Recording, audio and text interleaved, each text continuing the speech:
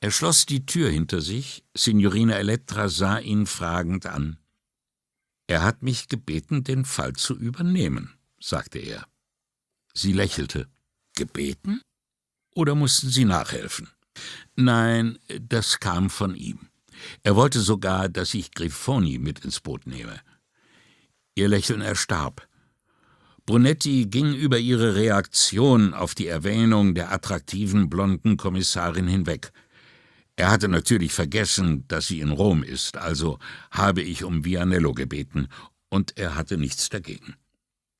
Nachdem der Friede wiederhergestellt war, beschloss er, das Thema ein für allemal abzuschließen. Die Idee war ihm eben bei Papa gekommen und fragte: »Haben die Unis nicht neue Vorschriften zur Begrenzung der Studiendauer eingeführt?« Nicht einmal Pata hatte es verdient, Jahr für Jahr unter den Konsequenzen dieser Farce leiden zu müssen. »Es gibt Überlegungen, die Studienzeit zu begrenzen«, antwortete sie, »aber ich glaube kaum, dass daraus etwas wird.« Da ihr das Thema am Herzen zu liegen schien, fragte Brunetti aufmunternd: »Warum?« Sie drehte sich ganz zu ihm herum und stützte das Kinn in die Hände. Nicht auszumalen, was wäre, wenn alle den Tatsachen ins Auge blicken und Hunderttausende dieser Studenten nach Hause geschickt würden. Da er schwieg, fuhr sie fort: Sie müssten akzeptieren und Ihre Eltern müssten akzeptieren, dass Sie arbeitslos sind und es wahrscheinlich immer bleiben werden. Sie nahm Brunettis Einwand vorweg. »Ich weiß, Sie haben nie gearbeitet, also würden Sie auch nicht in der Arbeitslosenstatistik auftauchen. Aber Sie müssten sich ebenso wie Ihre Eltern der Tatsache stellen, dass Sie praktisch nicht vermittelbar sind.« Brunetti stimmte mit einem knappen Nicken zu. »Solange Sie also an der Uni eingeschrieben sind, kann die amtliche Statistik Sie ignorieren, und Sie selbst können ignorieren, dass Sie niemals eine vernünftige Arbeit bekommen werden.« Er dachte, sie sei fertig, aber dann sagte sie noch: »Die Unis sind ein riesiges Sammelbecken für junge Leute, die jahrelang vom Geld ihrer Eltern leben und niemals etwas lernen, was ihnen zu einer Beschäftigung verhelfen könnte.« »Zum Beispiel?« fragte Brunetti. Sie fuhr sich mit der Hand durchs Haar. »Och, ich weiß nicht, Klempner, Zimmermann, irgendwas Nützliches.« Anstatt: »Der Sohn einer Freundin studiert seit 7 Jahren Kunstmanagement. Die Regierung streicht alle Jahre die Budgets der Museen zusammen, aber er wird sein Examen in Kunstmanagement ablegen. Und dann? Wenn er Glück hat, bekommt er einen Job als Museumswärter angeboten, aber den würde er ausschlagen, weil er ja Kunstmanager ist«, sagte sie, fügte dann aber freundlicher hinzu: »Er ist ein aufgeweckter Junge, und wie ich ihn kenne, wäre ein Museumsjob genau das Richtige für ihn. Nur, dass es da keine Jobs mehr geben wird.« Brunetti dachte an seinen Sohn, jetzt im 1. Studienjahr, und seine Tochter, die auch bald auf die Uni gehen würde. »Heißt das, meinen Kindern wird es nicht anders ergehen?« Sie wollte etwas sagen, ließ es aber. »Nur zu«, sagte Brunetti, »sprechen Sie es aus.« Er sah, wie sie sich aufraffte. »Die Familie Ihrer Frau wird sich um Sie kümmern, oder die Freunde Ihres Schwiegervaters werden Ihnen Jobs besorgen.« So etwas hätte sie vor einigen Jahren noch nicht gesagt, dachte Brunetti, und ohne seine Erwähnung Grifonis wäre sie auch wohl jetzt nicht so weit gegangen. »Also wie bei allen Kindern aus Familien, die gute Beziehungen haben?« fragte er. Sie nickte. Er kannte ihre politische Einstellung und fragte daher: »Und das stört Sie nicht?« Sie antwortete achselzuckend: »Ob mich das stört oder nicht, ändert nichts daran.« »Hat es Ihnen geholfen, die Stelle bei der Bank zu bekommen?« fragte er und spielte damit auf den Job an, den sie vor über 10 Jahren aufgegeben hatte, um in der Questura zu arbeiten. Eine Entscheidung, die niemand, der mit ihr arbeitete, jemals verstanden hatte. Sie hob das Kinn aus ihrer Hand und sagte: »Nein, mein Vater hat mir nicht geholfen. Er war sogar dagegen, dass ich bei einer Bank arbeite. Er hat versucht, mir das auszureden. »Obwohl er selbst Bankdirektor war?« fragte Brunetti. »Richtig. Er sagte, das habe ihm gezeigt, wie sehr es die Seele verdirbt, mit Geld zu arbeiten und immer nur an Geld denken zu müssen.« »Aber Sie haben es trotzdem getan.« Brunetti wunderte sich über den Ernst, mit dem sie beide sprachen. Normalerweise führten sie solche persönlichen Gespräche immer mit einem ironischen Unterton und äußerten sich nicht so direkt. »Ein paar Jahre lang, ja. Bis? Ob sie ihm jetzt das Geheimnis enthüllen würde, über das man in der Questura seit Jahren rätselte? Aber er wusste, dass er, sollte er es erfahren, keinem Menschen davon erzählen durfte.« Ein Grinsen blitzte auf wie das der Grinsekatze zwischen den Ästen eines Baums. »Bis es anfing, meine Seele zu verderben.« »Aha«, sagte Brunetti. Mehr würde er offenbar nicht zu hören bekommen, und mehr wollte er vielleicht auch gar nicht wissen. »Gibt es sonst noch etwas, Signore?« Und ehe er antworten konnte, meinte sie: »Übrigens sind die Fotos und Videos von der Demonstration schon da.« Brunetti konnte seine Überraschung nicht verbergen. »So schnell?« Sie glich mit ihrem erbarmungsvollen Lächeln einer Renaissance-Madonna. »Per E-Mail geschickt, Signore. Sehen Sie in Ihrem Computer nach.« Sie richtete den Blick auf die Wand hinter ihm und sagte dann: »Ich habe einen Freund im Gesundheitsamt für das Veneto. Ich kann ihn bitten, einmal nachzusehen, ob es ein zentrales Register gibt für diese Krankheit.« »Madelung«, sagte Brunetti. Sie bedachte ihn mit einem Blick, der ihm zeigte, dass diese Bemerkung überflüssig gewesen war. »Danke«, sagte sie zum Zeichen, dass sie ihm das nicht übel nahm. »Vielleicht gibt es Zahlen für das Veneto, wenn Leute deswegen behandelt werden.« »Rizzardi hat gesagt, er will eine Kollegin in Padua anrufen«, bemerkte Brunetti, um ihr die Mühe zu ersparen. Sie schnaubte verächtlich.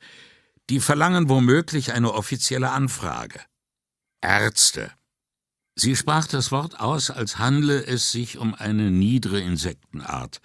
Das kann Tage dauern oder noch länger.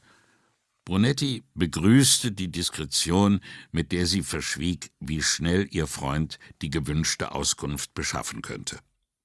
»Er stand auf der Fahrspur nach Süden, als ich ihn gesehen habe«, sagte er plötzlich. »Das bedeutet, dass er aus dem Friaul gekommen sein könnte.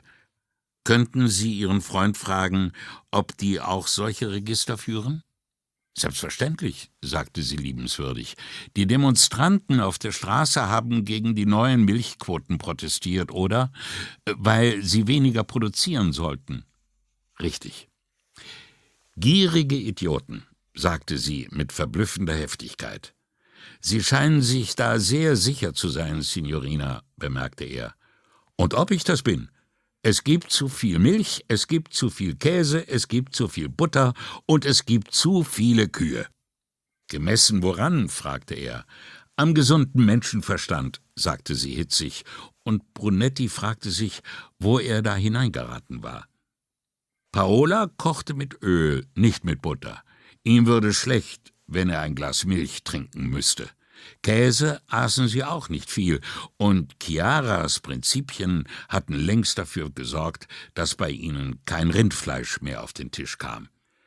Demnach war Brunetti, zumindest was dieses Thema anbelangte, auf Signorina Elettras Seite.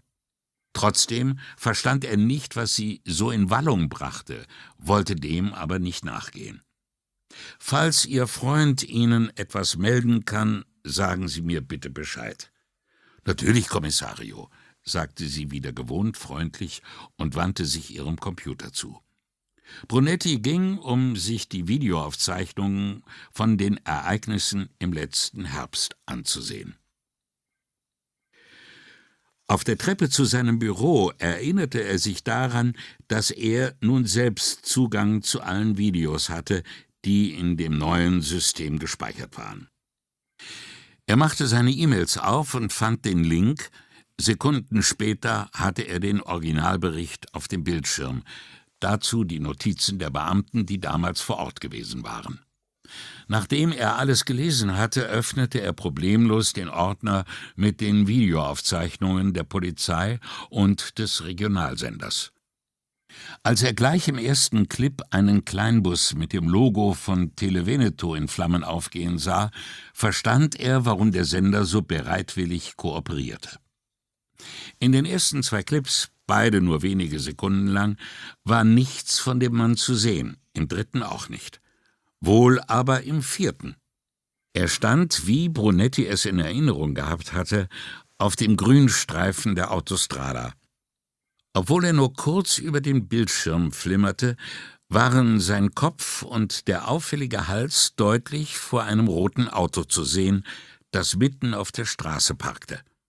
Ein paar Leute, 3 Männer und eine Frau, standen neben ihm und starrten alle in dieselbe Richtung. Dann vergrößerte sich der Bildausschnitt und zeigte eine Reihe behelmter Männer, die hinter transparenten Schilden Seite an Seite im Gleichschritt vorwärts stürmten. Ende des Videos. Brunetti klickte das nächste an. Diesmal befand sich die Kamera hinter den Carabinieri, die in geschlossener Front auf die wütenden Bauern zumarschierten und sich vor einem brennenden Auto in 2 Gruppen aufteilten. Der nächste Clip war offenbar mit einem Telefonino aufgenommen worden. Die Quelle war nicht angegeben. Entweder ein Polizist oder irgendein Schaulustiger, dessen Handy man beschlagnahmt hatte. Zu sehen war ein Mann, der einem Karabiniere einen Eimer mit einer braunen Flüssigkeit an die Brust knallte. Der Getroffene schlug mit seinem Schlagstock zurück und traf den Unterarm des Demonstranten, worauf der Eimer überschwappte und nach rechts aus dem Bild verschwand. Der Mann krümmte sich, hielt sich den Arm und wurde von 2 Carabinieri zu Boden gestoßen. Ende des Videos. Er tippte Puccettis Adresse ein und leitete die Mail mit den Videos an ihn weiter, machte den Computer aus und ging nach unten, um Puccetti persönlich aufzusuchen. Brunetti blieb in der Tür zum Bereitschaftsraum stehen und sah sich erst einmal um. Vianello, der mit Dondini, dem neuen Rekruten, sprach, stand mit dem Rücken zur Tür. Puccetti, der sich offenbar noch nicht von der letzten Auseinandersetzung erholt hatte, saß mit gesenktem Kopf an seinem Tisch und schien seine Umgebung so wenig wahrzunehmen wie die Papiere, die vor ihm ausgebreitet lagen. In einem dunklen Winkel seiner Seele war Brunetti froh, den Jüngeren so geknickt zu sehen. Es würde ihnen allen viel Ärger ersparen, wenn er sich beim Verstoß gegen Vorschriften und vielleicht sogar gegen das Gesetz künftig vorsehen würde. »Puccetti«, rief er, »ich muss Sie um einen Gefallen bitten.« Er ging zu ihm und bedeutete Vianello, auch dazu zu kommen. Puccetti sprang auf, salutierte aber immerhin nicht mehr vor seinem Vorgesetzten. »Ich habe den Mann gefunden, den man heute früh aus dem Kanal geholt hat. Haben Sie den Bericht gelesen?« fragte Brunetti. »Ja, Signore«, sagte Puccetti. »Es gibt einige Videos von dem Bauernprotest auf der Autostrada voriges Jahr. Er war dabei.« »Sie meinen, wir haben ihn festgenommen?« fragte Puccetti, sichtlich verblüfft. »Und niemand hat sich daran erinnert?« Seinem Ton war anzuhören, dass er sich mit Sicherheit daran erinnert hätte, aber Brunetti ließ das durchgehen. »Nein, er war da, aber nur als Zuschauer.« »Erkennungsdienstlich behandelt wurde er nicht«, sagte Brunetti. »Auf einem der Videos sieht man ihn unbeteiligt am Straßenrand stehen.« Puccetti sah ihn wissbegierig an. »Sie könnten mir in einer Sache behilflich sein«, sagte Brunetti lächelnd, worauf der Jüngere wie ein Jagdhund auf einen vertrauten Pfiff hin in Lauerstellung ging. Jetzt kam auch Vianello dazu und fragte, »Was hast du gefunden?« »Ein Video mit dem Mann, der heute früh auf Rizzardis Tisch gelandet ist«, antwortete Brunetti und bereute die Formulierung sofort. Er wurde zufällig gefilmt bei dem Bauernprotest auf der Autostrada voriges Jahr. Er wies Puccetti auf die E-Mail hin, die er ihm geschickt hatte, und sagte: »Versuchen Sie, ob Sie Standbilder von dem Mann ausdrucken können.« »Nichts einfacher als das«, sagte Puccetti mit gewohntem Eifer. »Wo finde ich ihn?« »Im 4. Clip. Der Mann hat einen dunklen Bart, Schultern und Hals auffällig dick. Versuchen Sie, den Film an einer Stelle anzuhalten, wo er deutlich genug zu sehen ist, dass wir das Bild zur Identifizierung verwenden können.« Ohne das näher zu erklären, fügte er hinzu: »So wie er jetzt aussieht, können wir kein Foto von ihm herumzeigen.« Puccetti sah zu dem Computer hinüber, der von der Bereitschaft schon seit Jahren benutzt wurde. »Es wäre viel einfacher, wenn ich das zu Hause an meinem eigenen PC machen könnte, Signore.« Offenbar konnte er es kaum erwarten, von der Leine gelassen zu werden. »Dann tun Sie das. Falls jemand fragt, sagen Sie, es gehört zu den Mordermittlungen«, riet ihm Brunetti, der wusste, dass solche Fragen nur einer stellen konnte: Tenente Scarpa, das Schreckgespenst der Uniformierten, Patters Assistent und Wachhund. Besser jedoch, der Tenente erfuhr erst gar nichts. Und so korrigierte Brunetti sich: »Nein, falls jemand fragt, sagen Sie, ich hätte Sie nach San Marco geschickt, um von der dortigen Wache ein paar Unterlagen abzuholen.« »Ich werde mich so unverfänglich wie möglich ausdrücken, Signore«, sagte Puccetti mit ernster Miene. Vianellos Grinsen entging Brunetti nicht. »Gut.« Brunetti wandte sich an Vianello. »Wir haben noch zu tun.« Er sah auf die Uhr, um anzudeuten, dass es Zeit für einen Kaffee war. Puccetti war schon losgegangen, ehe Vianello seine Jacke von seinem Schreibtischstuhl geholt hatte. Auf dem Weg zu der Bar am Ponte dei Greci unterrichtete Brunetti Vianello vom Ergebnis der Autopsie und von der seltenen Krankheit des Mannes und erzählte auch, dass er sich an ihn erinnert und ihn dann auf dem Video entdeckt habe, von dem Puccetti bei sich zu Hause Standbilder ausdrucken sollte. Immer noch redend betrat Brunetti als erster die Bar. Bambola, der Gehilfe des Inhabers, nickte zum Gruß, als sie an ihm vorbei nach hinten durchgingen. Minuten später brachte er 2 Kaffee, 2 Glas Wasser und einen Teller mit 4 Gebäckstücken, verteilte alles auf dem Tisch und verzog sich wieder. Brunetti nahm eine Brioche. Bald wäre Zeit zum Mittagessen, aber er hatte an diesem Vormittag bereits die Leiche eines Ermordeten gesehen, seinem Lieblingsschüler Puccetti den Kopf zurechtgerückt, und Signorina Elettra hatte ihn in ein persönliches Gespräch verwickelt. Und der Mann, der ihm den Kaffee gebracht hatte, war Afrikaner und trug ein langes weißes Gewand. »Wenn wir mal in Rente gehen, kommt Signorina Elettra in Ballkleid und Diadem zur Arbeit, und Bambola opfert Hühner im Hinterzimmer«, bemerkte er zu Vianello und biss in seine Brioche. Vianello nippte an seinem Kaffee, nahm sich eine Rosinenschnecke und sagte: »Wenn wir in Rente gehen, ist Italien eine chinesische Kolonie und Bambolas Kinder haben Lehrstühle an der Universität.« »Letzteres würde mir gefallen«, sagte Brunetti. »Hast du mal wieder deine Katastrophenbücher gelesen, Lorenzo?« Vianello beantwortete die Frage mit einem freundlichen Lächeln.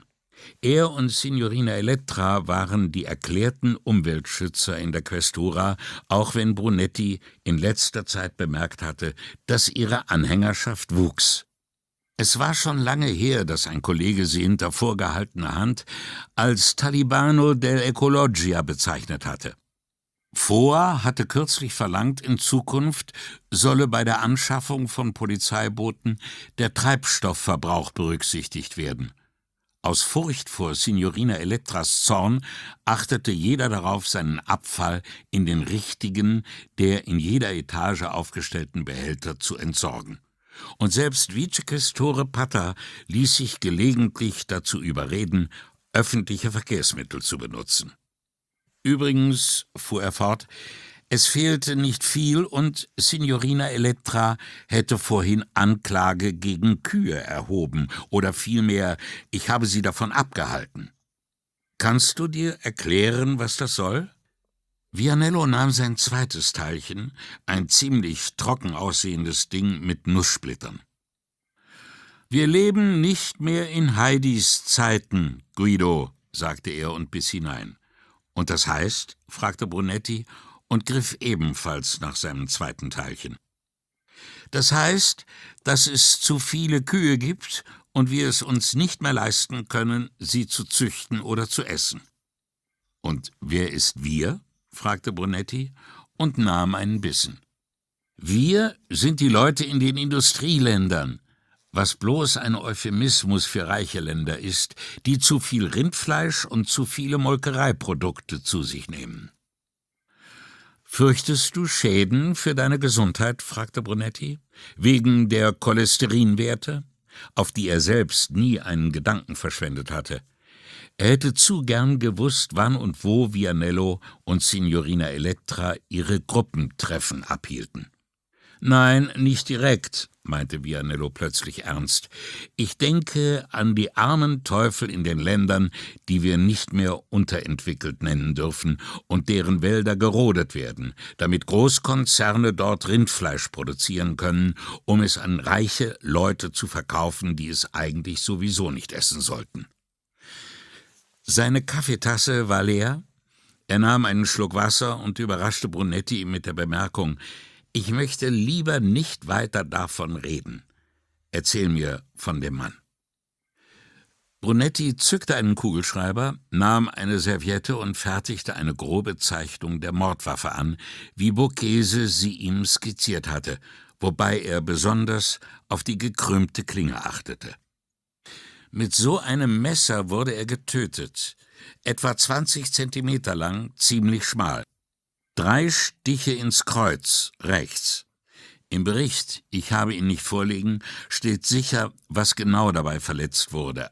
Aber Rizzardi sagt, er ist verblutet.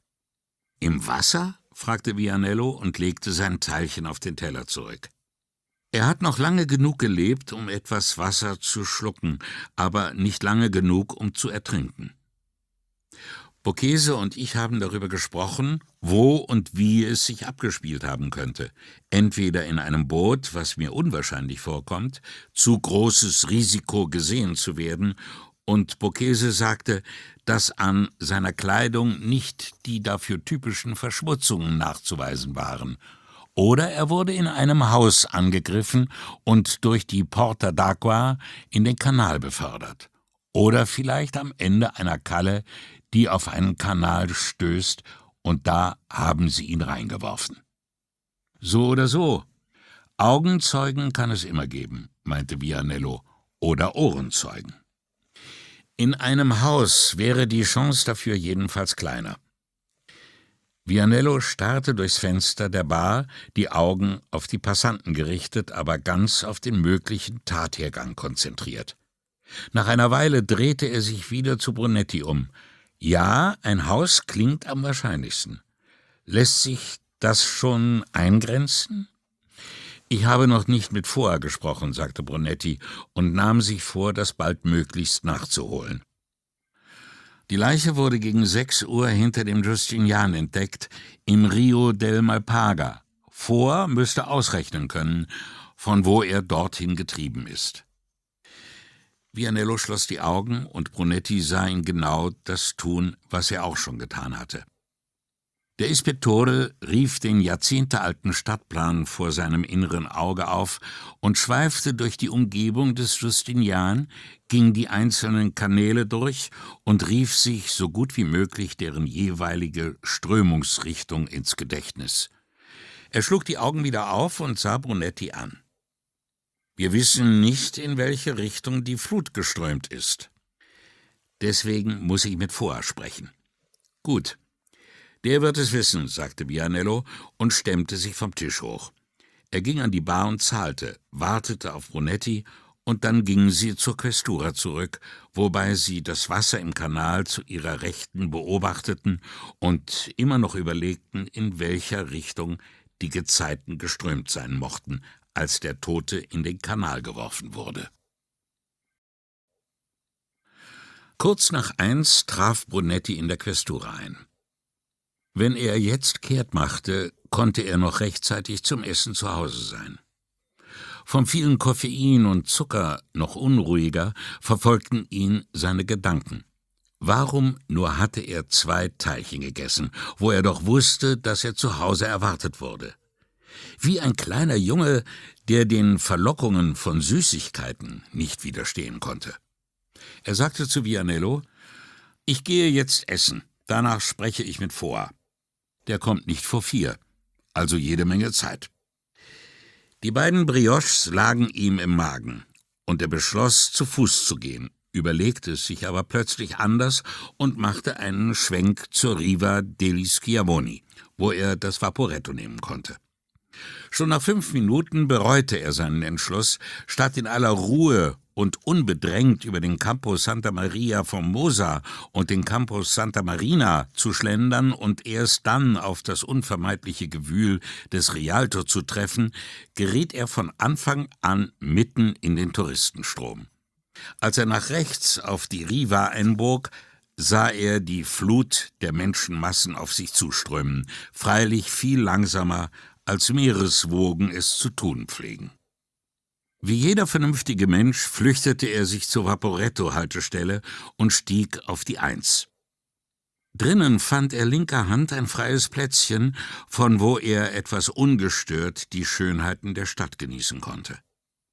Die Sonne gleißte auf der glatten Oberfläche des Bacino und zwang ihn, die Augen zusammenzukneifen, während sie an der frisch renovierten Dogana und Santa Maria della Salute entlangfuhren.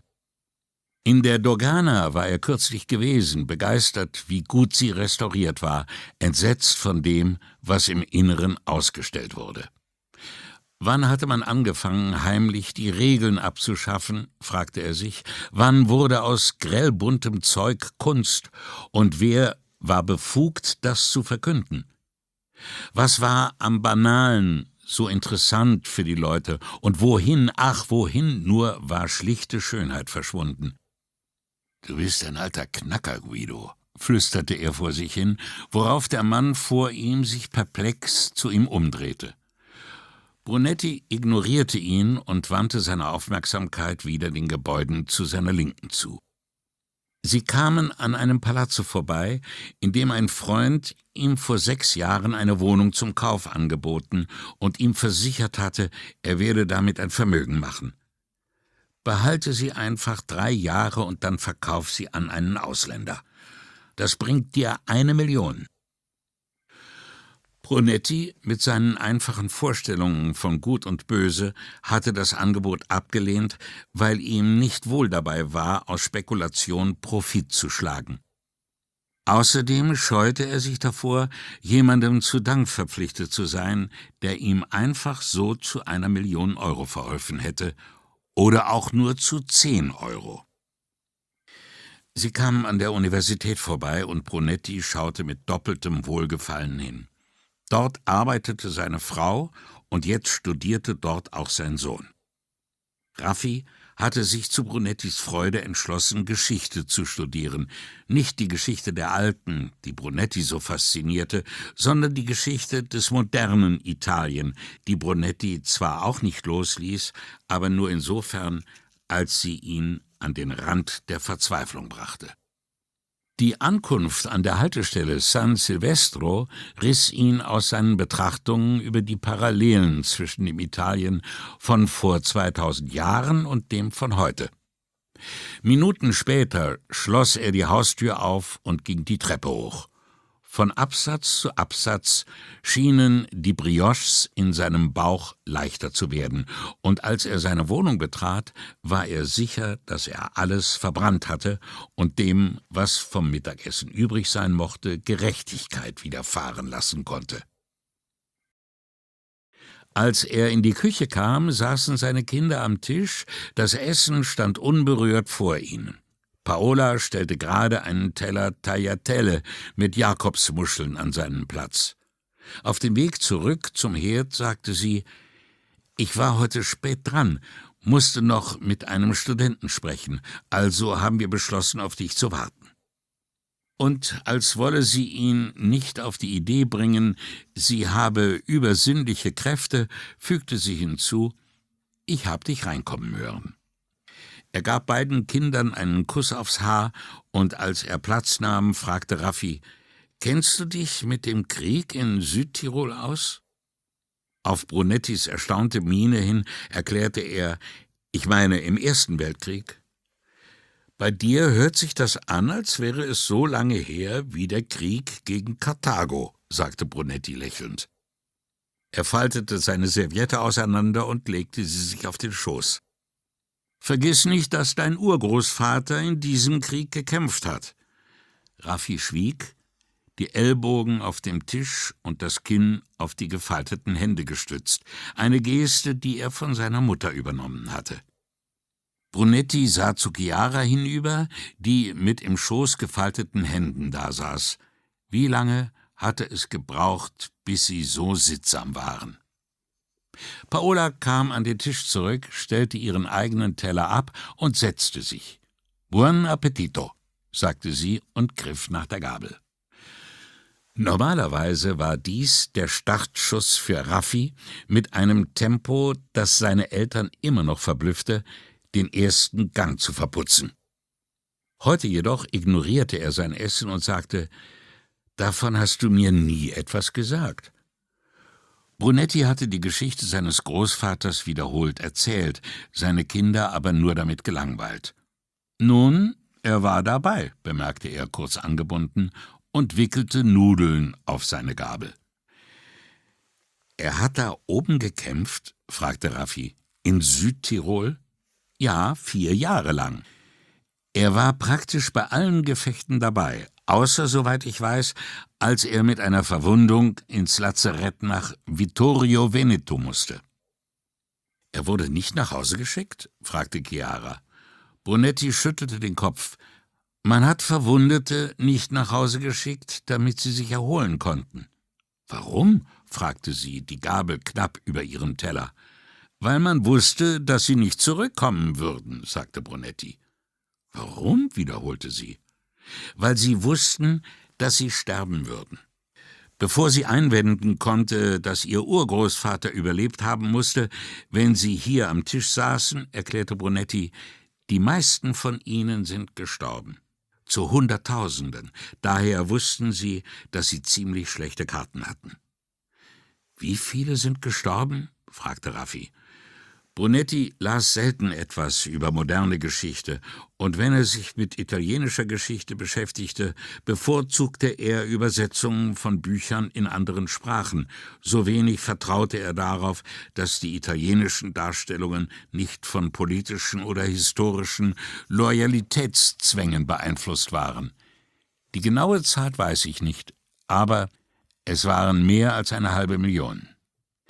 Er legte die Gabel hin und nahm einen Schluck Wein und dann noch einen. 500.000? Chiara war fassungslos. Dazu gab es nichts zu sagen, sie konnte nur wiederholen: 500.000. Ich vermute sogar, es waren noch mehr, vielleicht 600.000, aber das hängt davon ab, was man liest. Brunetti nahm noch einen Schluck und stellte sein Glas ab. Dazu kommen natürlich noch die zivilen Opfer. »Jesus, steh mir bei«, murmelte Raffi. Paola sah ihn scharf an, aber allen war klar, dass Bestürzung, nicht Blasphemie, ihn zu dieser Bemerkung veranlasst hatte. »Das ist x-mal Venedig«, flüsterte Raffi schockiert. Brunetti, bemüht um Klarheit, auch in statistischen Dingen, sprach weiter. Da es sich ausschließlich um junge Männer im Alter etwa zwischen 16 und 25 handelte, bedeutet diese Zahl noch sehr viel mehr. In der Folge musste sich daraus eine Entvölkerung des Veneto ergeben. Nach kurzer Überlegung fügte er hinzu: und genau dazu ist es gekommen. Er erinnerte sich an die Gespräche seiner Großmutter väterlicherseits mit ihren Freundinnen, die er als Kind mit angehört hatte. Da war oft die Rede davon gewesen, was für ein Glück sie gehabt hätten, einen Mann abzubekommen. Ganz gleich, ob einen guten oder einen schlechten Mann. Wo so viele ihrer Freundinnen überhaupt keinen gefunden hatten. Und er dachte an die Kriegerdenkmäler bei Asiago und Meran, mit den Namen der Helden der Nation, oftmals lange Listen von Männern mit denselben Nachnamen, alle gestorben in Schnee und Schlamm, ihr Leben weggeworfen für einen Meter unfruchtbaren Landes oder einen Orden an der Brust eines Generals. Cadorna, sagte er. So hieß der Oberbefehlshaber dieses irrwitzigen Feldzugs. Uns hat man erzählt, er sei ein Held gewesen, sagte Raffi. Brunetti schloss kurz die Augen. Jedenfalls hat man uns das auf dem Liceo erzählt, dass er den Angriff der österreichischen Invasoren zurückgeschlagen hat. Brunetti konnte sich nur mit Mühe die Frage verkneifen, ob dieselben Lehrer auch die tapferen italienischen Soldaten rühmten, die eine Invasion der Äthiopier oder Libyer vereitelt hätten. Er begnügte sich mit der Feststellung, Italien hat Österreich den Krieg erklärt. Warum, wollte Raffi wissen. Er schien das nicht glauben zu können. Warum Länder anderen Ländern Krieg erklären, fragte Paola, um Land zu erobern, um sich Rohstoffe zu sichern, um ihre Macht zu behaupten. Brunetti fragte sich, warum Eltern eigentlich so ein Aufhebens davon machten, wenn es um die Mechanismen des Geschlechtlichen ging. War es nicht viel gefährlicher, über die Mechanismen der Macht aufzuklären? Er mischte sich ein. Du sprichst von Angriffskriegen, nehme ich an. Polen im letzten Krieg war ein anderer Fall. Ja, sicher, stimmte sie zu. Auch Belgien, Holland oder Frankreich. Die wurden überfallen und haben sich gewehrt. Sie sah die Kinder an. Und euer Vater hat recht. Wir haben Österreich den Krieg erklärt. Aber warum? bohrte Raffi weiter. Nach dem, was ich darüber gelesen habe, wollte man Land zurückerobern, das die Österreicher sich in der Vergangenheit angeeignet hatten oder das man ihnen übertragen hatte, antwortete Paola. Aber wie weiß man denn, wem es gehört? fragte Chiara. Als Paola sah, dass alle aufgegessen hatten, Raffi hatte eine winzige Gesprächspause genutzt, seine Portion zu verputzen, hob sie die Hand wie der Schiedsrichter, der ein Fußballspiel unterbricht. »Ich möchte euch alle um Nachsicht bitten«, sagte sie und sah ihnen nacheinander in die Augen. »Ich habe meinen Vormittag mit dem offenbar sinnlosen Versuch zugebracht, die Idee zu verteidigen, dass manche Bücher besser sind als andere, und eine zweite, ernste Debatte kann ich nicht ertragen, schon gar nicht an diesem Tisch, erst recht nicht beim Mittagessen.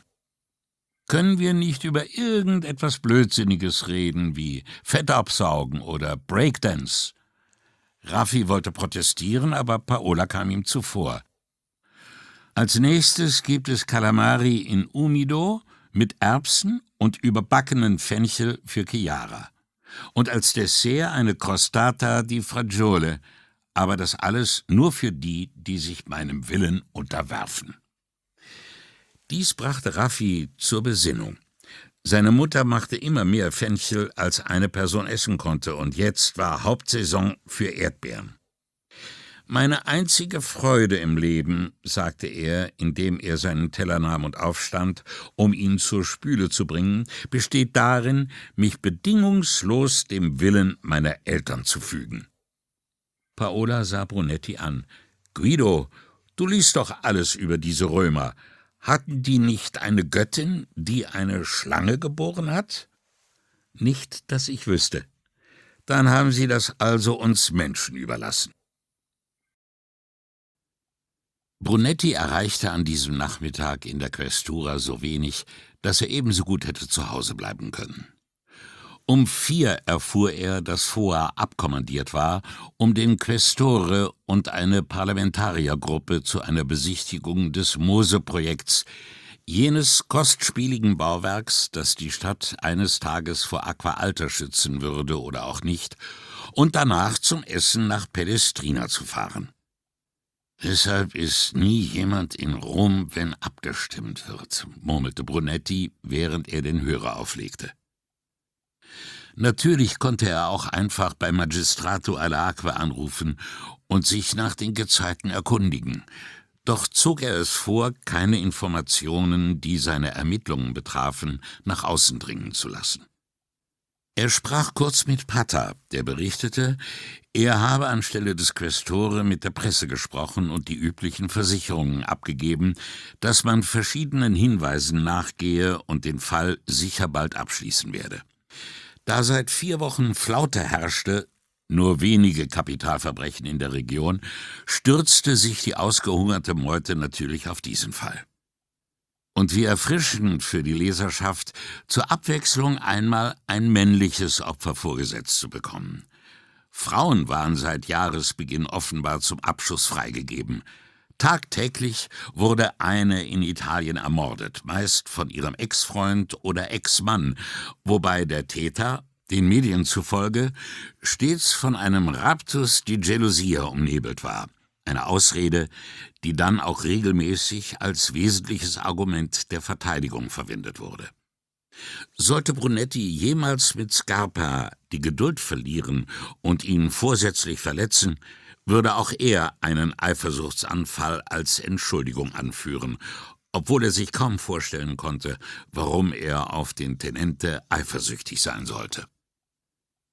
Kurz nach 6 rief Puccetti an. Es sei ein technisches Problem aufgetreten, aber jetzt habe er ein paar Standbilder aus dem ersten Video herauskopiert, die er in etwa einer Stunde vorbeibringen könne. Brunetti sagte, das könne bis zum nächsten Morgen warten. Er widerstand dem Drang, bei Signorina Elettra nachzufragen, ob sie schon etwas von ihrem Freund im Gesundheitsamt erfahren habe. Er wusste, sie würde es ihm umgehend wissen lassen, war aber trotzdem ungeduldig. Zur Untätigkeit verdammt, schaltete Brunetti seinen Computer ein und tippte »Mucke« in die Suchmaske. Was hatten Vianello und Signorina Elettra nur an diesen armen Viechern zu beanstanden? Seine Familie lebte seit Menschengedenken in Venedig, also gab es keine atavistischen Erinnerungen an irgendeinen Urahnen, der im Stall hinterm Haus eine Kuh gehalten hatte, und daher auch keine Erklärung für die Sympathie, die Brunetti für diese Tiere empfand. Er hatte nie eine gemolken. Soweit er sich erinnerte, hatte er allenfalls mal bei Wanderungen in den Bergen einer Kuh das Maul getätschelt, und die hatte friedlich hinter einem Zaun gestanden. Paola, noch mehr Stadtkind als er, gab offen zu, dass Kühe ihr Angst machten, aber das war Brunetti schon immer unbegreiflich. Für ihn waren sie perfekte Milchmaschinen. Am einen Ende ging Gras hinein, am anderen kam Milch heraus. Großartig. Er klickte auf den nächstbesten Artikel in der Trefferliste und begann zu lesen. Nach einer Stunde schaltete ein erschütterter Brunetti den Computer aus und presste die wie zum Gebet aneinandergelegten Hände an seine Lippen. Das war es also. Jetzt verstand er, warum Chiara zur Vegetarierin geworden war und sich, auch wenn sie bei Brathähnchen gelegentlich rückfällig wurde, so hartnäckig weigerte, Rindfleisch zu essen. Genau wie Vianello und Signorina Elettra. Er fragte sich, wieso er das alles nicht gewusst hatte. Was er da eben gelesen hatte, war doch offenbar allgemein bekannt. Jedenfalls in gewissen Kreisen. Er hielt sich für durchaus informiert, und doch hatte er sich vieles davon nicht träumen lassen. Die Zerstörung der Regenwälder, um Platz für die Rinderzucht zu gewinnen. Natürlich hatte er davon gehört. Rinderwahn und Maul- und Klauenseuche. Auch das war ihm nicht unbekannt. Ging ja immer wieder mal durch die Medien und war anscheinend nicht auszurotten. Der ausführliche Bericht eines südamerikanischen Viehzüchters, der an einem Fortbildungsprogramm einer US-amerikanischen Universität teilgenommen hatte, hatte ihm endgültig ein Licht aufgesteckt. Der Mann schrieb von Tieren, die schon krank zur Welt kamen, nur durch massiven Einsatz von Antibiotika und Hormonen am Leben erhalten und fruchtbar gemacht wurden und, wenn sie starben, immer noch krank waren. Der Autor schloss mit der Bemerkung, er selbst würde niemals Rindfleisch essen, es sei denn, es stamme von einem seiner eigenen Tiere und er habe Aufzucht und Schlachtung selbst überwacht. Wie Paola, die an diesem Tag zu viel über Bücher gehört hatte, fand Brunetti jetzt, er habe zu viel über Rindfleisch gelesen. Kurz vor 7 ging er aus seinem Büro nach unten, hinterließ vor einen Zettel mit der Bitte, sich wegen der Gezeiten bei ihm zu melden, und verließ die Questura.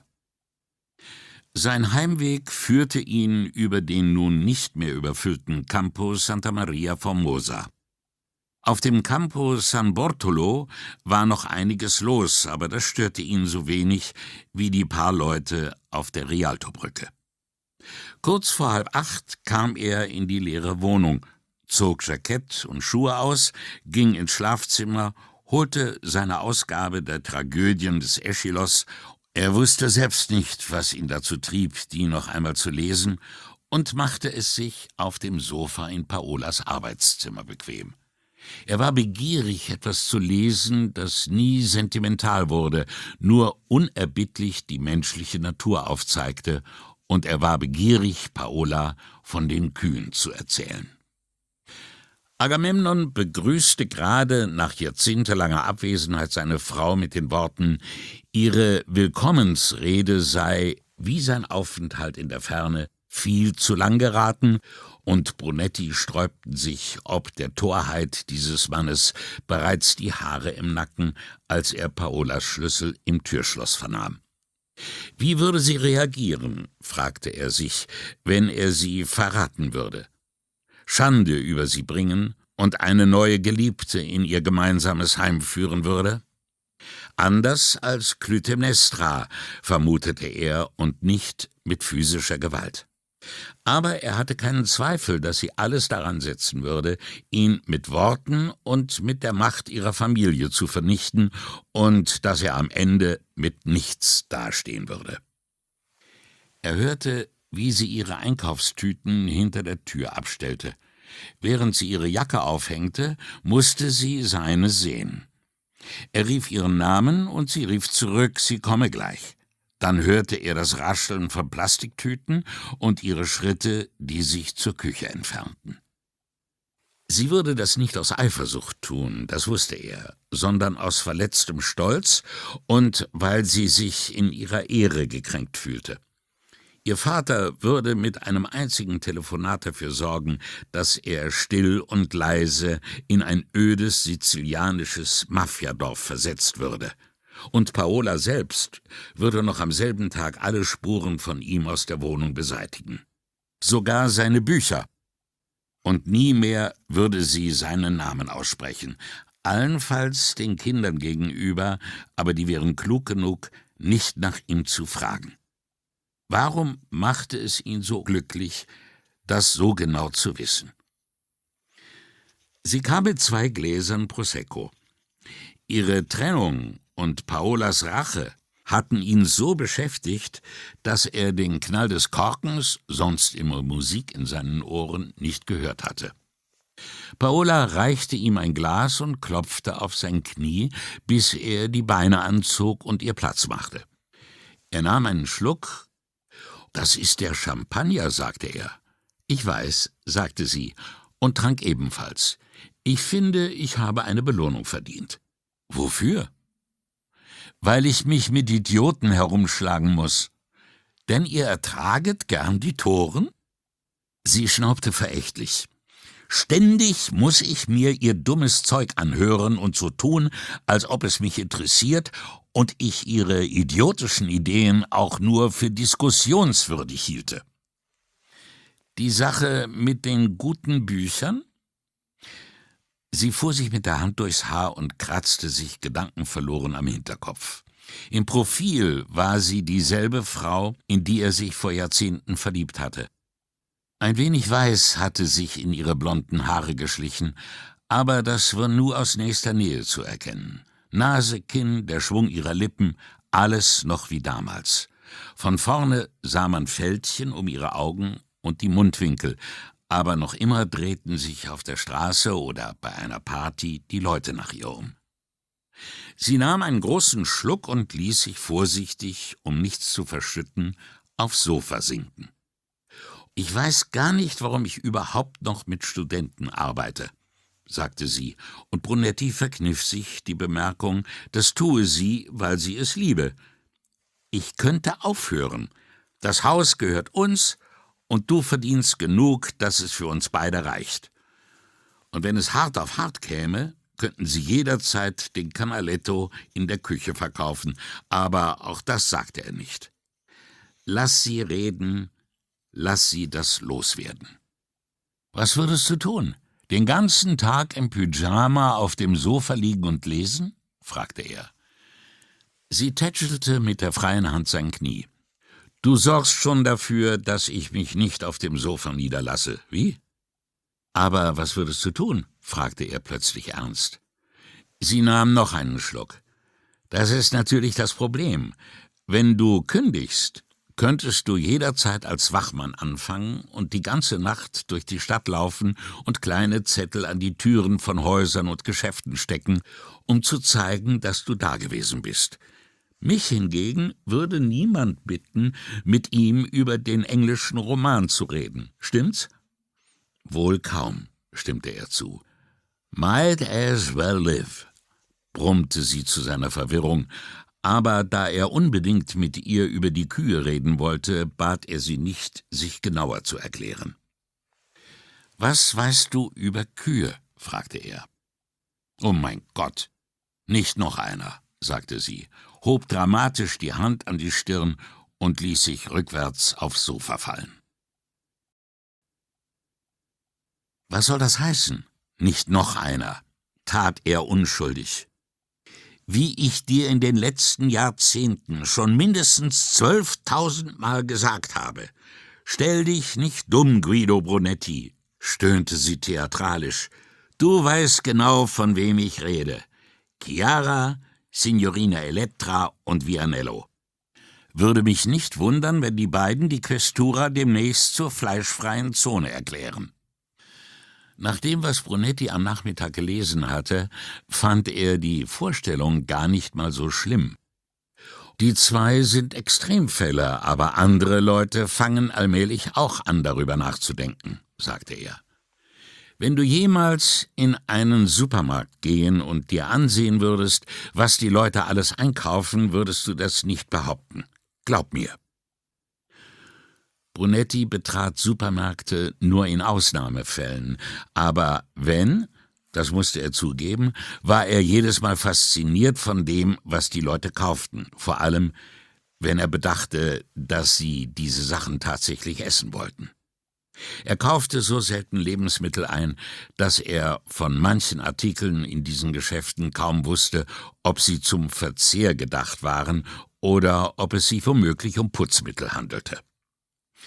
Er erinnerte sich, wie er als Junge einmal losgeschickt worden war, ein halbes Kilo weiße Bohnen zu kaufen. Der Verkäufer hatte sie ihm in einer Tüte aus Zeitungspapier mitgegeben. Heutzutage bekamen sie nur noch kiloweise in durchsichtigen Plastikpäckchen mit goldener Schleife. Seine Mutter hatte mit der Zeitung das Feuer im Küchenherd angezündet, die Plastikverpackung wanderte samt Schleife eine Viertelstunde nach dem Kauf in den Müll. »Wir essen weniger Fleisch als früher«, sagte er, »und auch das nur, weil Chiara noch zu jung ist, um auszuziehen.« »Das würde sie tun?« »Oder aufhören zu essen«, erklärte Paola. »Ist sie wirklich so überzeugt?« »Ja.« »Und was ist mit dir?« fragte er. Immerhin war es Paola, die Tag für Tag entschied, was bei ihnen auf den Tisch kam. Sie trank ihren Champagner aus und drehte das Glas zwischen den Handflächen, als wollte sie damit ein Feuer entfachen. »Es schmeckt mir immer weniger«, sagte sie schließlich. »Liegt das am Geschmack oder daran, was du darüber gelesen hast?« »An beidem. Aber du wirst es nicht ganz aus der Küche verbannen. Natürlich nicht, Dummkopf. Sie hielt ihm ihr Glas hin. Besonders, wenn du uns noch etwas Champagner holst. Visionen von Lammkoteletts, Kalbfleisch in Marsala und Brathähnchen verfolgten ihn, als er aufstand und die leeren Gläser mit in die Küche nahm. Am nächsten Morgen ging Brunetti auf dem Weg zur Questura in eine Bar und las beim Kaffee im Gazzettino den Artikel über den Leichenfund im Kanal, einschließlich einer kurzen Beschreibung des Toten und einer ungefähren Altersangabe. Im Büro erfuhr er, dass weder in der Stadt noch in der weiteren Umgebung eine Vermisstenmeldung eingegangen war. Kaum war er in der Questura angekommen, stand Puccetti bei ihm in der Tür. Entweder hatte der junge Mann Brunetti einen Computerchip ins Ohr gepflanzt, oder, wahrscheinlicher, der Posten am Eingang hatte Puccetti vom Eintreffen seines Vorgesetzten unterrichtet. Brunetti winkte ihn herein, und Puccetti legte ihm ein Foto des Toten auf den Schreibtisch. Brunetti hatte keine Ahnung, wie es Puccetti gelungen war, ein einzelnes Bild aus dem Video herauszulösen. Der Mann machte darauf einen vollkommen natürlichen Eindruck, ganz anders als der jetzt in einem Kühlraum des Ospedale Civile lag. Brunetti nickte beifällig. »Gute Arbeit, Puccetti. Das ist er, der Mann, den ich gesehen habe. Ich habe schon Kopien davon gemacht, Signore. Gut, lassen Sie eine einscannen und an den Gazzettino schicken. An die anderen Zeitungen auch. Und fragen Sie unten nach, ob jemand ihn wiedererkennt.« »Ja, Signore.« Puccetti ließ das Foto auf Brunettis Schreibtisch liegen und eilte davon. Signorina Elettra trug an diesem Tag Gelb, eine Farbe, die nur wenigen Frauen so gut stand wie ihr. Es war Blumentag auf dem Markt, und so zierte wie jeden Dienstag, seit sie hier war, reicher Blumenschmuck ihr Büro und vermutlich auch Patas. »Sind sie nicht reizend, diese Narzissen?« fragte sie, als Brunetti eingetreten war, und wies auf einen Riesenstrauß auf dem Fensterbrett. Als Junggeselle hätte Brunetti sich von diesen Frühlingsboten zu der Bemerkung verleiten lassen, die Blumen seien nicht so reizend wie die Person, die sie herbeigeschafft habe. Als Ehemann beschränkte er sich auf die knappe Antwort »Ja, allerdings« und fragte dann: »Und welche Farbenpracht verschönert das Büro des Vicequestore?« »Pink. Mir gefällt's, ihm nicht. Aber er traut sich nicht, sich zu beklagen.« Sie sah kurz weg, dann wieder zu Brunetti. »Ich habe mal gelesen, Pink sei das Marineblau von Indien.« Brunetti begriff erst mit Verzögerung und lachte dann laut auf. »Wunderbar«, sagte er und stellte sich vor, wie sehr das Paola gefallen würde. »Sind Sie wegen des Toten hier?« fragte sie plötzlich ernst. »Ja. Mein Freund hat nichts herausgefunden. Vielleicht hat Rizzardi mehr Glück.« »Er könnte aus einer anderen Provinz kommen«, meinte Brunetti. »Möglich«, sagte sie. »Ich habe die übliche Anfrage an die Hotels gestellt, ob irgendwo ein Gast vermisst wird.« »Auch nichts? Nur ein Ungar, der mit einem Herzinfarkt im Krankenhaus gelandet ist.« Brunetti dachte an das dicht verzweigte Netz von Ferienwohnungen und Frühstückspensionen in der Stadt. Viele davon arbeiteten ohne Kenntnis und Aufsicht der Behörden, zahlten keine Steuern und meldeten ihre Gäste nicht an. Kaum anzunehmen, dass sie sich beim Ausbleiben eines Gastes an die Polizei wenden und damit die Behörden auf ihren illegalen Betrieb aufmerksam machen würden. Da wartete man doch lieber erst mal ab, entschädigte sich für die entgangene Miete mit dem, was der flüchtige Gast zurückgelassen haben mochte, und damit hatte es sich. Zu Beginn seiner Laufbahn hätte Brunetti angenommen, ein anständiger, gesetzestreuer Bürger werde sich unverzüglich bei der Polizei melden, sobald er in der Zeitung von einem Mordopfer las, dessen Beschreibung genau auf den Mann aus Zimmer 3 zum Hof zu passen schien. Jahrzehntelange Erfahrungen mit gesetzestreuen Bürgern, die sich gewohnheitsmäßig in Ausreden und Halbwahrheiten flüchteten, hatten ihn von dieser Illusion geheilt. Puccetti hat aus einem der Videos ein Foto herauskopiert. Er will es an die Zeitungen schicken. Vielleicht erkennt ihn ja jemand, sagte Brunetti. Sie haben schon recht, Signorina. Leute verschwinden nicht einfach. Brunetti fand Vianello im Bereitschaftsraum. Der Ispettore telefonierte gerade und blickte erleichtert auf, als er ihn sah.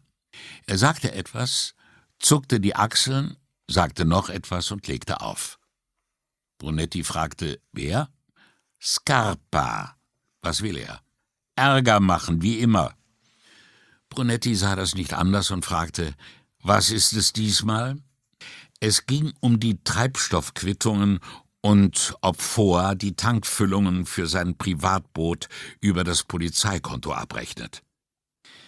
Vianello murmelte etwas vor sich hin, das Brunetti geflissentlich überhörte. Gibt's da nicht in der Bibel diesen Splitter im Auge, den man bei anderen sieht, während man selber einen Balken vorm Kopf hat? So in der Richtung, stimmte Brunetti zu. Pata lässt sich von Foa zum Essen nach Pellestrina fahren und bei schlechtem Wetter auch noch nach Hause zurück. Und Scarpa macht sich Sorgen, dass Foa Treibstoff stehlen könnte. Dann fügte er noch hinzu, die haben doch den Verstand verloren. Brunetti, der das genauso sah, meinte, Foa würde das niemals tun. Ich kenne seinen Vater. Eine hinreichende Bestätigung für Foas Rechtschaffenheit. Aber warum ist er jetzt hinter Foa her? Fragte Brunetti. Scarpas Verhalten war nicht selten verwirrend, seine Motive immer rätselhaft. Vielleicht hat er einen Cousin in Palermo, der einen Bootsführerschein hat und einen Job braucht, lästerte Vianello. Na, der würde prima hier zurechtkommen. Brunetti hätte am liebsten gefragt, wie er das meinte, schlug dann aber vor, sie sollten sich an die Riva setzen, wo sie den Booten zusehen und in Ruhe reden konnten.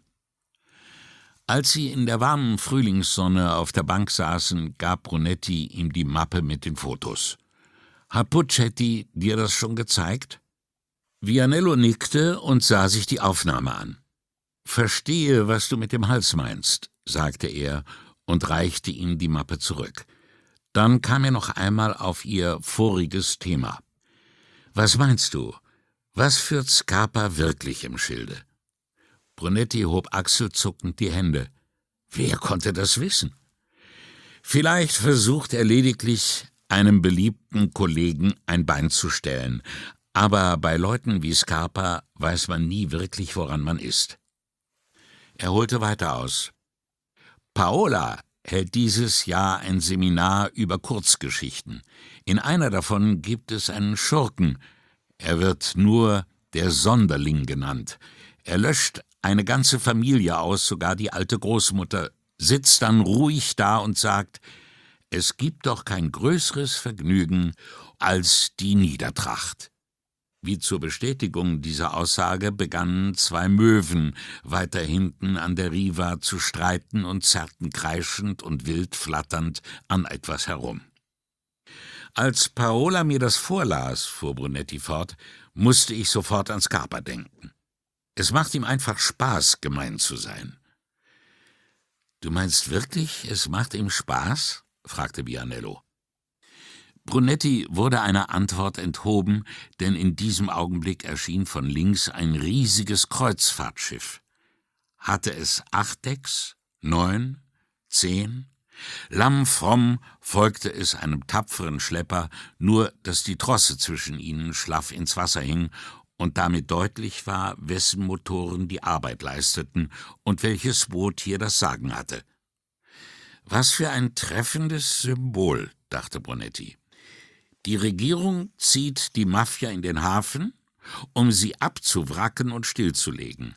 Aber ihr Schiff, das dem Anschein nach die Arbeit verrichtet, besitzt den weitaus kleineren Motor, und das andere kann jederzeit die Trosse spannen und sie an die wahren Machtverhältnisse erinnern.« Als die Schiffe vorbeigefahren waren, fragte Vianello: »Nun?« »Ja, ich denke, es macht ihm Spaß«, sagte Brunetti schließlich. »Manche Leute sind einfach so. Keine Besessenheit, kein Satan, keine unglückliche Kindheit, keine chemische Störung im Gehirn. Für manche Leute gibt es kein größeres Vergnügen, als gemein zu sein.« »Und deswegen tun Sie es immer wieder?« fragte Vianello. »Sieht ganz danach aus, oder?« sagte Brunetti. »Gesù«, flüsterte Vianello. Er sah zu den zankenden Möwen hin und sagte: »Ich wollte das nie glauben. Es fällt ja auch schwer.« »Und wir haben ihn am Hals?« fragte Vianello. »Bis er zu weit geht oder unachtsam wird. Und dann?« »Dann können wir ihn loswerden«, sagte Brunetti. »Bei dir klingt das ganz einfach.« »Könnte es auch sein.« »Na, hoffentlich«, sagte Vianello so inständig, wie andere Leute ein Gebet vorbringen. »Aber dieser Mann, ich verstehe immer noch nicht, warum niemand ihn als vermisst gemeldet hat. Die Leute haben doch Familie, Herrgott nochmal.« »Vielleicht ist es noch zu früh«, meinte Vianello. Brunetti bemerkte wenig überzeugt: »Das Foto kommt morgen in die Zeitungen. Mit etwas Glück erkennt ihn jemand und ruft uns an.« Er glaubte zwar nicht recht daran, aber meinte noch, auf Puccettis Foto könnte schon jemand reagieren. »Und bis dahin?« fragte der Ispettore. Brunetti nahm die Mappe, klappte sie zu und stand auf. »Gehen wir Schuhe einkaufen.« Der Fratelli Moretti-Laden in Venedig befand sich unweit des Campo San Luca. Brunetti hatte die Schuhe dort schon immer bewundert, aber aus irgendeinem Grund noch nie welche gekauft. Was nicht so sehr an den Preisen lag, alles in Venedig war teuer geworden, sondern vielmehr Brunetti musste sich eingestehen, dass es tatsächlich überhaupt keinen Grund dafür gab. Er hatte den Laden einfach nie betreten. Warum auch immer. Ein Grund mehr, nun gleich mit Vianello dorthin zu gehen. Draußen blieben sie erst einmal stehen und sahen sich die Herrenschuhe im Schaufenster an. »Die gefallen mir«, sagte Brunetti und zeigte auf ein paar dunkelbraune Loafer mit Ziersenkeln. »Wenn du die kaufst«, sagte Vianello, nachdem er die Qualität des Leders gewürdigt hatte, »und es dir später mal schlecht geht, kannst du sie kochen und von der Bouillon ein paar Tage leben.« »Sehr witzig«, sagte Brunetti und ging hinein. Die stämmige Geschäftsführerin warf einen Blick auf ihre Dienstmarken, studierte das Foto des Toten und schüttelte den Kopf. »Vielleicht kennt Letizia ihn«, sagte sie und wies auf die Treppe ins obere Stockwerk. »Sie hat gerade Kundschaft, wird aber bald fertig sein.« Brunetti und Vianello vertrieben sich die Wartezeit, indem sie durch den Laden schlenderten. Brunetti begutachtete noch einmal die Slipper. Bald darauf folgte Letizia einem japanischen Pärchen nach unten, jünger und schlanker als die andere und mit 4 Schuhkartons in den Armen. Sie mochte Ende 20 sein, hatte eine stachelige blonde Kurzhaarfrisur und kluge Augen in ihrem ansonsten unscheinbaren Gesicht. Brunetti wartete, bis sie den Kauf abgeschlossen und die Kunden zur Tür begleitet hatte, wo dann noch einige tiefe Verbeugungen ausgetauscht wurden, die auf Seiten der Verkäuferin ganz ungezwungen wirkten. Als Letizia zu ihnen kam, erklärte ihr die Chefin, wer die beiden Männer waren und worum es ging. Letizia lächelte interessiert, wenn nicht gar neugierig. Brunetti reichte ihr das Foto. Kaum sah sie das Gesicht des Toten, sagte sie: »Der Mann aus Mestre.« »Aus Mestre?« fragte Brunetti. »Ja, er war hier. Oh, das muss vor 2 Monaten gewesen sein und wollte Schuhe kaufen, Loafer, wenn ich mich recht erinnere. Hat es einen besonderen Grund, dass Sie sich an ihn erinnern, Signorina?« »Na ja«, fing sie an. Sie warf ihrer Chefin, die aufmerksam zuhörte, einen raschen Blick zu und fuhr fort. »Ich will nichts Schlechtes von unseren Kunden sagen, ganz bestimmt nicht, aber er war schon recht merkwürdig.« Sein Verhalten? Fragte Brunetti. Nein, nein, er war sehr freundlich, sehr höflich. Ich meine nur, wie er aussah. Wieder sah sie die andere an, als bitte sie um Erlaubnis, so etwas sagen zu dürfen. Aber die schürzte nur die Lippen und nickte dann. Sichtlich erleichtert sprach Letizia weiter. Er war so dick. Nein, nicht dick, wie Amerikaner dick sind, also nicht am ganzen Körper, nur obenrum, besonders am Hals. Ich weiß noch, wie ich überlegt habe, welche Hemdengröße er wohl trägt und ob es für einen so dicken Hals überhaupt etwas Passendes gibt. Aber alles andere an ihm war normal. Sie musterte erst Brunetti, dann Vianello. Einen Anzug wird er auch nicht so leicht gefunden haben, wenn ich es mir recht überlege, bei den breiten Schultern und diesem Brustkasten. Das Jackett müsste 2 oder 3 Nummern größer als die Hose sein. Bevor jemand etwas dazu sagen konnte, fuhr sie fort. Er hatte eine Wildlederjacke anprobiert. Da konnte ich sehen, dass er schlanke Hüften hatte. Und seine Füße waren auch normal, Größe 43. Aber der Rest, also ich weiß nicht, sah aus wie aufgepumpt. »Sie sind sich also ganz sicher?« fragte Brunetti. »Absolut«, sagte sie. »Aus Mestre«, hakte Vianello nach.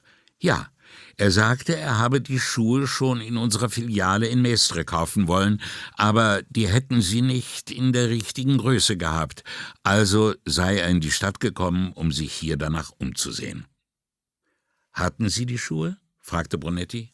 »Nein«, antwortete sie mit offenkundigem Bedauern, »nur eine Nummer größer und eine Nummer kleiner. Seine Größe hatten wir nur in braun, aber die wollte er nicht. Es sollten schwarze sein.« »Hat er stattdessen ein anderes Modell gekauft?« fragte Brunetti in der Hoffnung, dass dem so war und er womöglich sogar mit Kreditkarte bezahlt hatte. »Nein, das habe ich ihm auch vorgeschlagen, aber er sagte, er wolle die schwarzen, weil er die braunen schon habe und die ihm so gut gefielen.« »Das mussten die Schuhe gewesen sein, in denen er getötet wurde«, dachte Brunetti und lächelte der jungen Frau aufmunternd zu. »Und die Wildlederjacke?« fragte er, um sie wieder zum Reden zu bringen. »Die war ihm an den Schultern zu eng«, antwortete sie und fügte leiser hinzu, »er hat mir leid getan, weil er beim Anprobieren nicht mal mit dem anderen Arm in den Ärmel kam.« Sie schüttelte mitfühlend den Kopf. »Normalerweise behalten wir Leute, die Wildlederjacken anprobieren, immer im Auge, weil die oft gestohlen werden. Aber ich konnte gar nicht hinsehen. Irgendwie schien er überrascht und traurig, richtig traurig, dass ihm die nicht passte.« »Hat er überhaupt etwas gekauft?« fragte Vianello. »Nein, nichts. Aber ich hätte es ihm gewünscht, dass er etwas Passendes findet.« Um Missverständnissen vorzubeugen, erklärte sie, nicht, weil ich unbedingt etwas verkaufen wollte, sondern einfach nur, weil er doch auch was zum Anziehen braucht, der arme Mann. Brunetti fragte, »Hat er wörtlich gesagt, er lebe in Mestre?« Sie sah ihre Kollegin an, als solle die ihr erklären, aus welcher Bemerkung des Mannes sie geschlossen hatte, dass er aus Mestre kam. Nachdenklich neigte sie den Kopf, wie ein Vögelchen. Er hat gesagt, dort habe er schon einige Paar gekauft, und da habe ich angenommen, er müsse dort leben. Schließlich kauft man Schuhe gewöhnlich dort, wo man wohnt, oder? Brunetti nickte zustimmend und dachte, gewöhnlich habe man nicht das Glück, von einer so freundlichen Person bedient zu werden, ganz gleich, wo man seine Schuhe kauft. Er dankte den beiden, gab Letizia seine Karte und bat sie, ihn anzurufen, falls ihr noch irgendetwas einfalle, was der Mann gesagt habe und was der Polizei vielleicht weiterhelfen könne. Als sie sich zum Ausgang wandten, räusperte Letizia sich kaum vernehmlich. Brunetti drehte sich um und sie fragte, »War er der Mann im Wasser?« »Ja, warum fragen Sie?« Sie deutete auf ihn und Vianello, als sei ihre Gegenwart oder ihr Erscheinen Antwort genug, sagte dann aber, weil er besorgt schien, nicht nur traurig. Bevor Brunetti darauf hinweisen konnte, dass sie davon noch nichts gesagt hatte, fuhr sie fort. Ich weiß. Ich habe gesagt, er war freundlich und höflich, aber irgendetwas hat ihn bekümmert. Ich dachte, es war wegen der Jacke oder weil wir nicht die richtigen Schuhe für ihn hatten, aber es war mehr als das. Eine so aufmerksame Person wie sie brauchte man nicht zu drängen, also blieben Brunetti und Vianello still und warteten. Wenn Leute darauf warten, dass ich ihnen etwas bringe, eine andere Größe oder andere Farbe, sehen sie sich normalerweise im Laden um oder sie stehen auf, gehen herum und sehen sich die Gürtel an. Aber er ist einfach sitzen geblieben und hat seine Füße angestarrt. »Meinen Sie, er war unglücklich?« fragte Brunetti. Diesmal antwortete sie nicht sofort. »Nein, wenn ich es recht bedenke, würde ich sagen, ihn quälte etwas.« Brunetti und Vianello beschlossen, gemeinsam Mittagessen zu gehen, schreckten aber beide davor zurück, irgendwo im Radius von 10 Minuten um San Marco einzukehren. »Wie ist das nur möglich?« fragte Vianello. »Früher konnten wir überall in der Stadt gut essen, so ziemlich überall. Da war selten etwas auszusetzen und man musste kein Vermögen dafür bezahlen.« »Was verstehst du unter früher, Lorenzo?« Vianello verlangsamte seinen Schritt. »Etwa 10 Jahre«, korrigierte sich dann aber verblüfft. »Nein, das ist noch viel länger her, oder?« Sie kam an dem Geschäft vorbei, das früher die Buchhandlung Mondadori gewesen war, nur wenige 100 Meter vom Eingang zur Piazza San Marco entfernt, und wussten immer noch nicht, wo sie essen gehen sollten. Plötzlich wurden sie von einer heranströmenden Touristenwoge erfasst und konnten sich gerade noch ans Schaufenster retten. Weiter vorn, kurz vor der Piazza, widerlegte die pastellfarbene Flut die physikalischen Gesetze und strömte in entgegengesetzte Richtungen gleichzeitig. Blindlings und ohne Ziel ein nie versiegender Strom. Vianello legte Brunetti eine Hand auf den Unterarm. »Ich kann nicht«, sagte er, »ich kann nicht über die Piazza gehen. Lass uns das Boot nehmen.« Sie bogen rechts ab und kämpften sich zum Embarcadero durch. Lange Schlangen standen am Kartenschalter an, und die Bootsanleger versanken fast im Wasser unter den Massen, die auf ein Vaporetto warteten. Von rechts näherte sich eine Nummer 1, und die Schlange rückte ein paar sinnlose Schritte näher, denn vorne war nur das Wasser. Brunetti nahm seinen Dienstausweis aus der Brieftasche und schlüpfte um die Sperre des Durchgangs für die aussteigenden Passagiere. Vianello folgte ihm. Sie hatten noch keine 4 Schritte getan, als ein Beamter unten an der Anlegestelle ihnen heftig gestikulierend zuschrie, sie sollten verschwinden. Die beiden gingen unbeeindruckt auf ihn zu, und Brunetti hielt ihm seinen Ausweis hin. »Scusi, Signori«, sagte der Mann und gab ihnen den Weg auf den Ponton frei. Er war jung, wie die meisten von ihnen heutzutage, klein und dunkel, sprach aber Veneziano.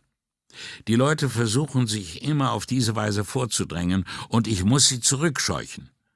Eines Tages bekommt noch mal einer von denen Prügel, sagte er lächelnd, damit sie das nicht ernst nehmen. »Die Touristen?« fragte Brunetti, erstaunt über so viel Erfindungsgabe. »Nein, unsere Leute, Signore«, antwortete der Mann. Offenbar meinte er Venezianer. »Die Touristen sind wie Schafe, sehr sanftmütig, denen braucht man nur zu sagen, wo es lang geht. Am schlimmsten, mit Abstand die schlimmsten, sind die alten Damen.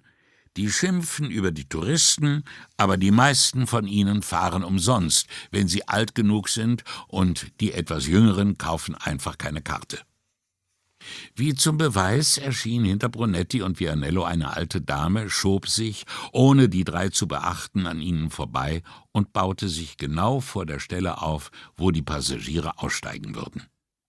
Der Matrose an Bord verteute das Boot am Poller, legte eine Hand auf das Schiebegitter und bat die alte Frau zur Seite zu treten, damit die Passagiere aussteigen konnten. Sie stellte sich taub. Er bat sie noch einmal, und sie rührte sich nicht. Schließlich gab er dem Drängen und Murren der Leute im Boot nach und ließ das Gitter aufgleiten. Sogleich quollen sie heraus und schubsten die alte Frau mit Schultern, Armen und Rucksäcken wie ein Stück Treibgut zur Seite. Die Alte revanchierte sich mit einer wüsten Schimpftirade auf Veneziano. Ihr Castello-Akzent verriet, wohin das Boot unterwegs war. Sie verfluchte die Vorfahren aller Touristen, ihre sexuellen Gewohnheiten und ihre mangelnde Körperpflege, bis endlich der Weg frei war und sie an Bord gehen und sich setzen konnte. Wobei sie unentwegt über die schlechten Manieren jener Ausländer zeterte, die anständigen Venezianern das Leben zur Hölle machten. Nachdem das Boot abgelegt hatte, schob Brunetti die Kabinentür zu, damit sie das Gekeife nicht weiter mit anhören mussten. Schließlich sagte Vianello: »Eine widerliche Hexe, aber irgendwie hat sie recht.« Brunetti ging darüber hinweg, die ganze Stadt redete bald von nichts anderem mehr. »Du entscheidest, wo wir hingehen?« fragte er, als habe Vianellos Reaktion auf die Touristenmassen ihr Gespräch nie unterbrochen. »Fahren wir zum Lido hinaus, Fisch essen«, sagte der Ispettore mit der Begeisterung eines kleinen Jungen, der die Schule schwänzt. Da Andri war nur 10 Minuten zu Fuß von der Anlegestelle Santa Maria Elisabetta entfernt. Der Inhaber, ein Schulkamerad von Vianello, führte sie an einen freien Tisch in der gut besuchten Trattoria. Unaufgefordert brachte er ihnen einen halben Liter Weißwein und 1 Liter Mineralwasser und empfahl Vianello den Krabbensalat mit rohen Artischocken und Ingwer. Dann Super di Pesce. Vianello nickte, Brunetti nickte. »Also, Maestre«, sagte Brunetti. Bevor Vianello darauf eingehen konnte, stellte der Inhaber ihnen Brot auf den Tisch, fragte, ob sie ein paar Artischockenherzen im Voraus haben wollten und ging sie eilends holen. »Ich will da nicht in Kompetenzschwierigkeiten geraten«, sagte Vianello schließlich. »Du kennst die Vorschriften besser als ich.« Brunetti nickte. »Ich denke, ich werde mich auf Paters Taktik verlegen und einfach davon ausgehen, wenn ich etwas tun will, habe ich auch das Recht dazu.« Er schenkte ihnen beiden die Getränke ein und nahm einen großen Schluck Wasser. Er riss ein Päckchen Grissini auf, knabberte eins und noch eins. Plötzlich spürte er, wie hungrig er war. »Aber damit alles korrekt zugeht, werde ich dort anrufen und mitteilen, dass wir rauskommen und uns umhören werden, ob jemand in dem Schuhgeschäft den Mann auf dem Foto erkennt.« Vianello nahm sich ebenfalls ein paar Grissini. Der Inhaber brachte die Artischocken und eilte wieder von dannen. Es war 1 Uhr, die Trattoria bis auf den letzten Platz gefüllt. Beide registrierten zufrieden, dass offenbar nur Einheimische da waren. 3 Tische waren vollbesetzt mit staubbedeckten Arbeitern in derber Kleidung und schweren Stiefeln. »Glaubst du, es gibt Ämter, in denen alle zusammenarbeiten?« fragte Vianello. Brunetti aß die erste Artischocke und legte seine Gabel hin. »Ist das eine rhetorische Frage, Lorenzo?« meinte er nur und trank einen Schluck Wein. Der Ispettore riss ein Stück Brot ab und wischte das Olivenöl von seinem Teller. »Die sind gut. Ohne Knoblauch mag ich sie am liebsten.« Die rhetorische Frage vertiefte er nicht weiter.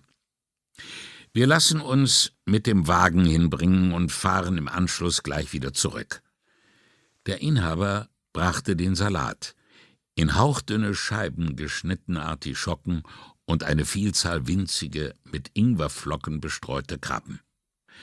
Wenn niemand im Laden ihn erkennt, bitten wir die Jungs in Mestre um Unterstützung, sagte Brunetti. Vianello spießte nickend ein paar Krabben auf. Ich rufe Vezzani an und sage ihm, wir melden uns bei ihm nach dem Schuhgeschäft, sagte Brunetti und zückte sein Handy.